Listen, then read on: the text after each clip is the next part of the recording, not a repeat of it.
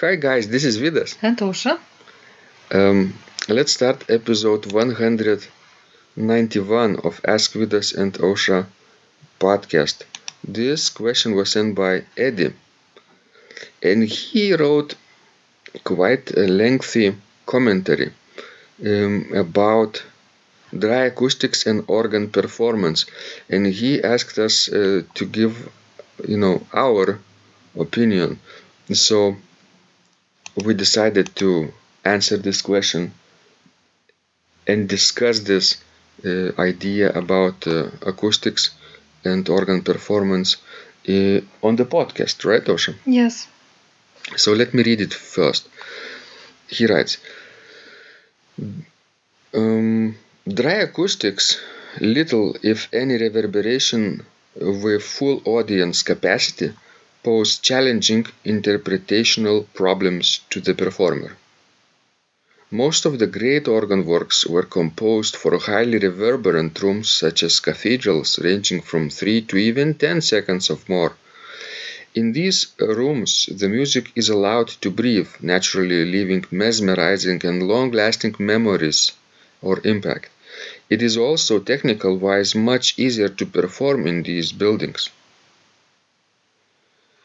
However, when performing in dry acoustics, like most churches and even some cathedrals in South Africa, the organist is confronted with major problems in getting across the music of the composer in a convincing, natural, and coherent manner. Some rescue methods to resort to may include shortening rests considerably at phrase ends in order to counteract dead or dry breathing gaps and preventing the music to fall apart. Lengthening note values at the end of the phrases to prevent the same as above. Changing or altering the music text not only to achieve a better overall musical realization, for instance, to achieve a better legato when needed, but also to ease very difficult passages technically that would otherwise be almost impossible to execute convincingly and which would be far easier to perform in live acoustics, allowing to move the hands or fingers and feet over the keyboards and pedals with more ease. Needless to say, the original notation and intentions of the composer must at all times be respected with the highest integrity by the performer. Phrasing voice parts unevenly at the end of phrases, in other words, not cutting voices at the end of phrases simultaneously as required by the composer's score, but taking off voices parts, hands, feet, after another, resulting in a much more natural and coherent way without dry or sick gaps in the sound and musical flow. I do not have the time here to illustrate the observations above with examples from the organ literature. I might have more time later. In any case, these suggestions are much easier to demonstrate than to explain in writing. So what do you think, Ausra, about Eddie's ideas? Well, yes, we are very interesting and might be useful, for some organists. But, I would have to disagree that playing in the live acoustics or in big acoustics is easier. It depends who is playing, right? I know, it depends on the concrete room, on the concrete organ, and on what you are playing, actually. And if Eddie is really experienced in playing at large cathedrals, let's say, with reverberant rooms, then it comes really natural to him. True. but you need to play well in either room, either with acoustics or without acoustics. Because if you will do something technically incorrect, everybody will hear it in either way, in any circumstances. It doesn't mean, that if you are playing in the reverberant room and you will play something incorrectly, nobody will hear it. Everybody will hear it. and it will sound even worse Why? because the acoustics, will expand it. Amplify? Yes, amplify it. Let's say you hit the wrong note I know. and it will last for 3 or 10 seconds. I know it will last much longer, so everybody will be able to hear it. And remember. You're right here. But probably what he wrote about large acoustics is, remember, we had a short, like small studio organ at Academy of Music in Vilnius, in 316th auditorium. Neo-Baroque Alexander Schuke organ with 14 stops, I believe, 2 manuals. And it's really tricky to play this organ because it's really no reverberation, and everything you play is so on the face, on the nose. Well, I believe it had 12 stops, 12? if I remember correctly, and couplers. You know what I added in my imagination? A What? couple of reeds. It doesn't have reeds, so. Yeah. Well, yes, I remember that time, playing at that room. It was very tricky. It was hard, actually. So that's what probably Eddie is referring to. Because you felt like, playing on the ice. Very slippery. Yes. Maybe the keys are not pure wooden keys, but plastic keys. Yes. Exactly. So shortening rests in shorter acoustics. I think this question just explains, one thing, that you need to adjust each time when you play on a different instrument in a different room. And that either dry acoustic or live acoustic has its way to approaching the instrument and to approaching music.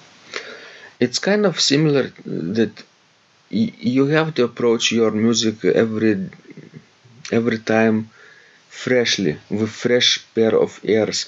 It's like an unfamiliar environment and also unfamiliar piece. You have to pretend you're playing and hearing this piece, for the first time. And of course, if you are playing in a dry room, you probably will have to play faster. You probably will have to articulate less, talking about Baroque fugue, for example. And of course, it will be different. You cannot maybe do as much rubato as you would do in the large acoustics. And the rest at the end of the phrases would be shorter. But when, of course, there will be also positive things when playing in the dry acoustics. You will not have to worry that things will get messy. And I would say that the dry acoustic is not especially good, but easier to play with other musicians. For example, to play duets, not necessarily organ duets, but like chamber music. You're right. To play with soloists like either voice or especially like flute or violin. Because every part will be audible. Sure. And it would be easier to communicate while not having a large acoustics. For beginners, do you think large acoustics pose larger problems or dry acoustics? I think that's large acoustics because we are not used to it. Because many, come to organ after practicing piano for some years. And it's more like playing piano that way, when you play in a dry acoustics. And large acoustics is so different. So I think it challenges more the young performer. You're right, Ausra. Because not too many people start out in large cathedrals their organ journey. I know. Let's say 2 seconds of reverberation is not the same as 10 seconds of reverberation. Have you played a 10-second? Remember? Yes, I had it. And you? We both played actually in Detroit. Yes. I think it was like more of a 10-second reverberation. Yes, and it was very nice. What did you play? I played, I believe Yeah, I maybe. Duraflea suite, yeah. Maybe not entire suite, but I think a couple of movements. two movements, yes. And I played Liszt's BACH, Prelude and Fugue on BACH. Do you remember any feeling, any experience? Well, actually, I think that went quite well. And I remember it was a nice experience. Mm-hmm. I enjoyed it actually a lot. And we can tell you stories about maybe 12-second reverberation after our trip to London, St. Paul's Cathedral this summer. Yes. Yes, but there are sometimes things that you are thinking you will go and you will find reverberation, and after going to that particular organ, you realize that there is no reverberation or almost no reverberation, even if you play historical organs, as for example we did in last September in Poland. The old Hildebrand organ from 1717, I believe, in the village of Paslang. Yes. Mm-hmm. Yeah, so you have to adjust, and that's the beauty of it, right? I know.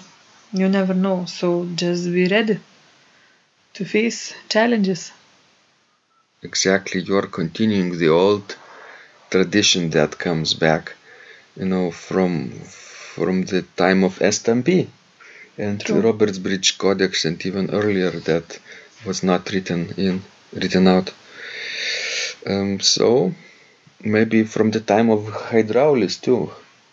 Ctesibios, engineer from Alexandria, who created the first hydraulic organ, started out this tradition, and we're diligently carrying it into the next millennium or even further. Yes, but what about if you could choose, would you choose a reverberant room or no acoustics?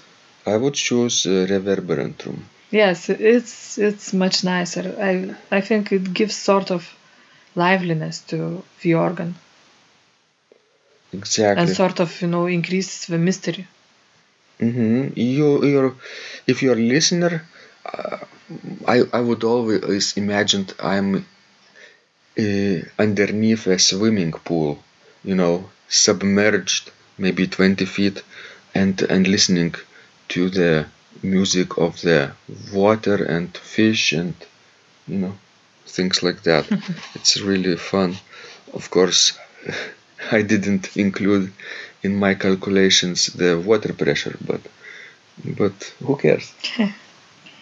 That's right. What about you when you are listening to reverberant room music and sitting in the middle of the dome, let's say? What do you feel? I feel well, actually. I enjoy it a lot. And I feel, sorry for churches that has no acoustics. And I always think, what could you do in order to make it better? Oh, right. You could or eliminate all the cushions. Yes, and all the carpets, and maybe just destroy some windows and make a solid walls. Majority of churches won't do that, right? But some, a little bit of minority will. I wish that architects, especially in nowadays, would think more about acoustics when building their houses and churches especially. I think you're asking too much from architects, because sometimes they even don't plan the room for the organ. I know, and it's just too bad. Good, guys. Thank you guys for listening. We hope this was useful to you. This question was really thought-provoking. And please send us more of questions like that. We love helping you grow. This was Vidas. And Ausra. And remember, when you practice, miracles happen.